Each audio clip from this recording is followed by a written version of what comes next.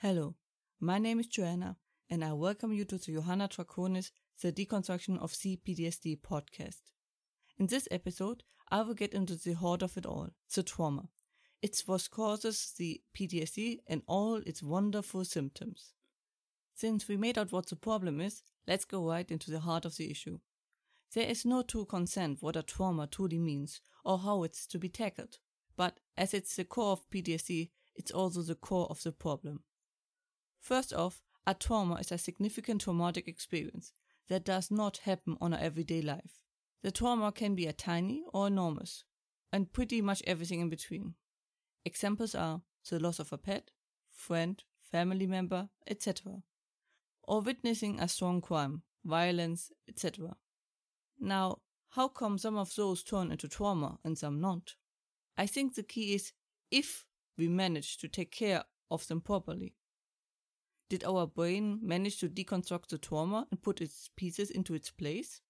A child brain is challenged by this even by small traumas, which is why those usually remain buried, put aside or so, until we can solve them one day.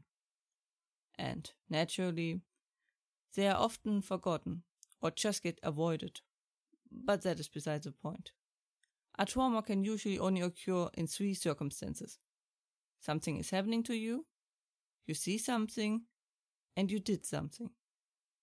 And the way the trauma happens plays a very important role in how strong the trauma is.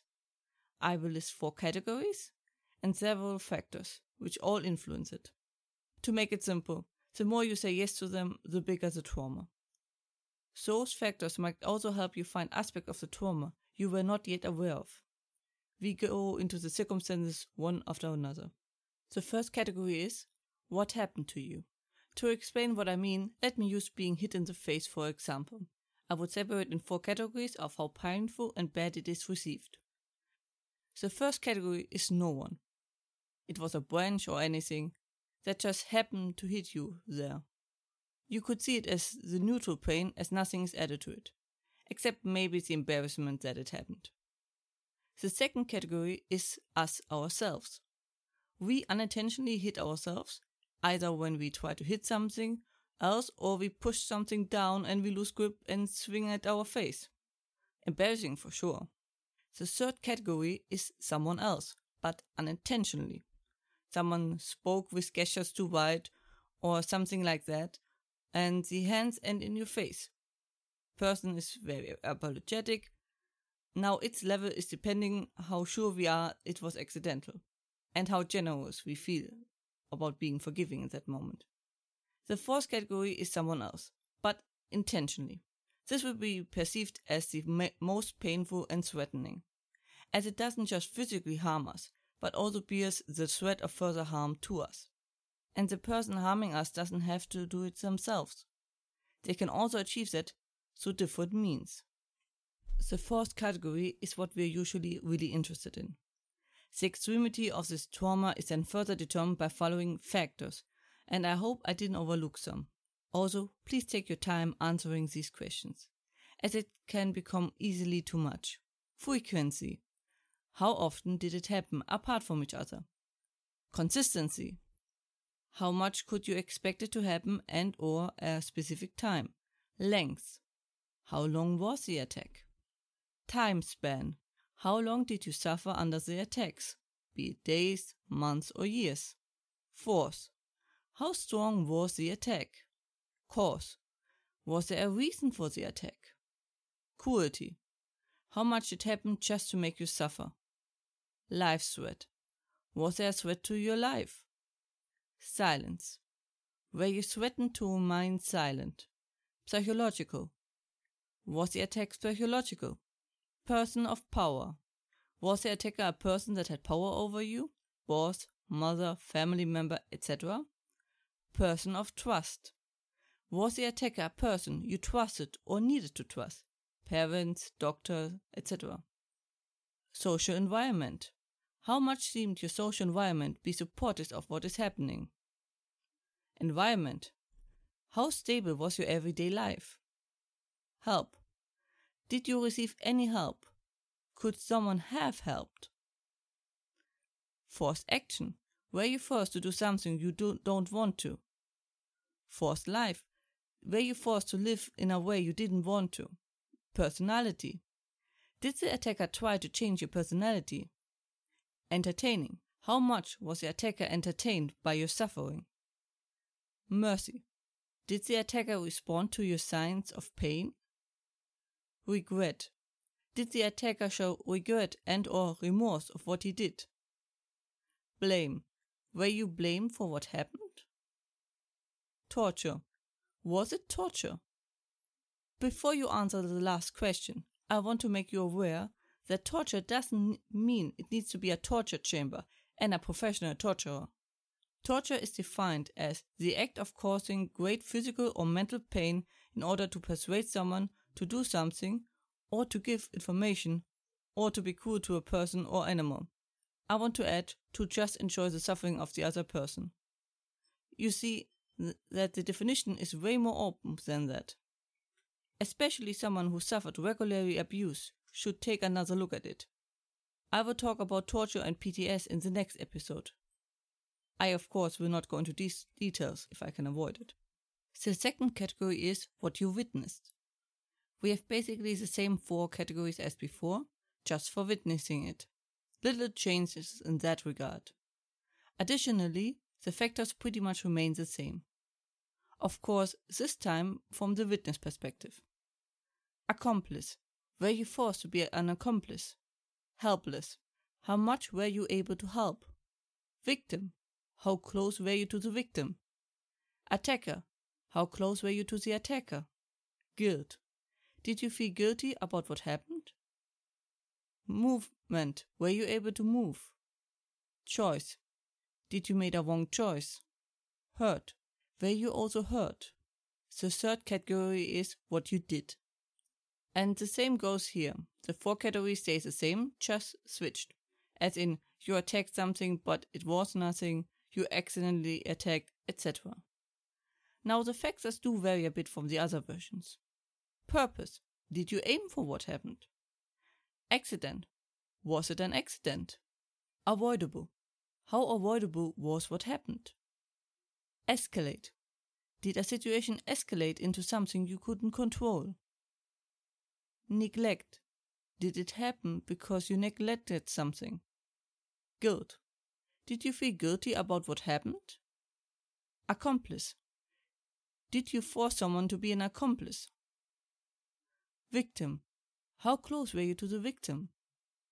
Trust. Did the victim trust you? Regret.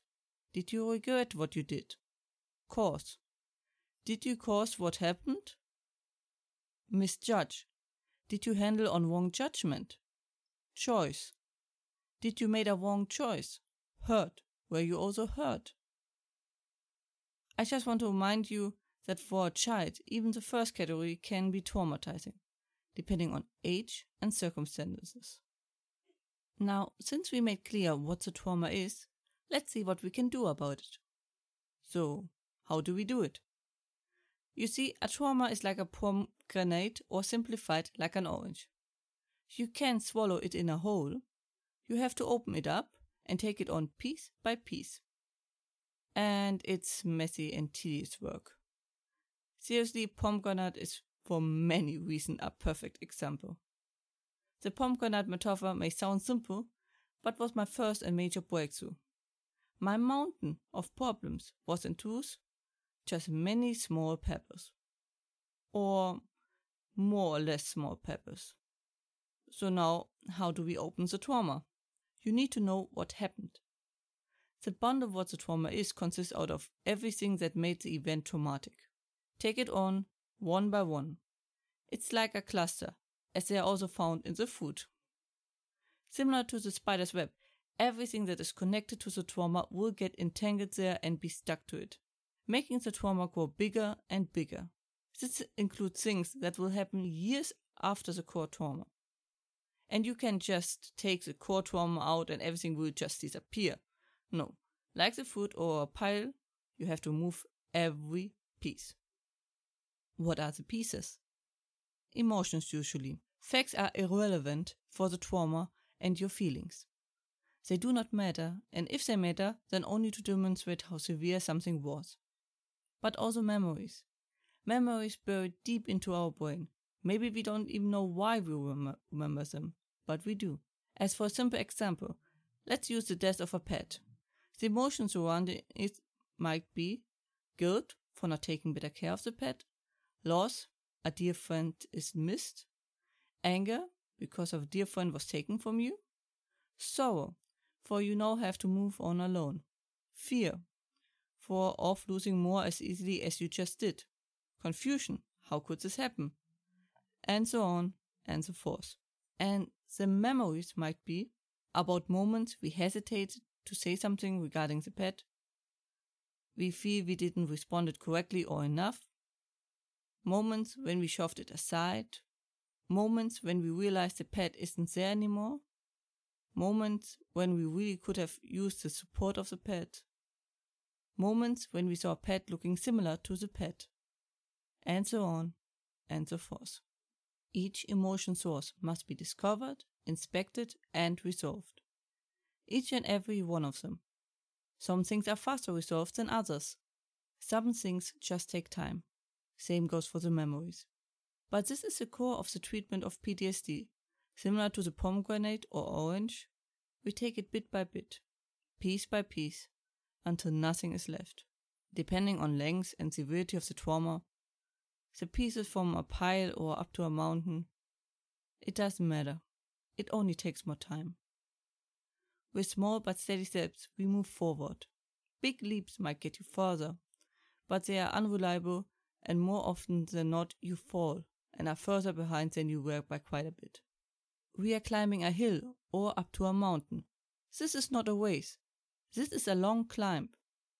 As tempting as it might be to rush it, to be over with it, it's a trap.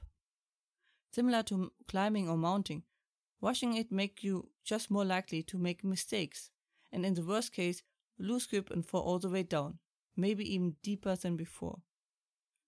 Just never lose focus where you want to go and go steady.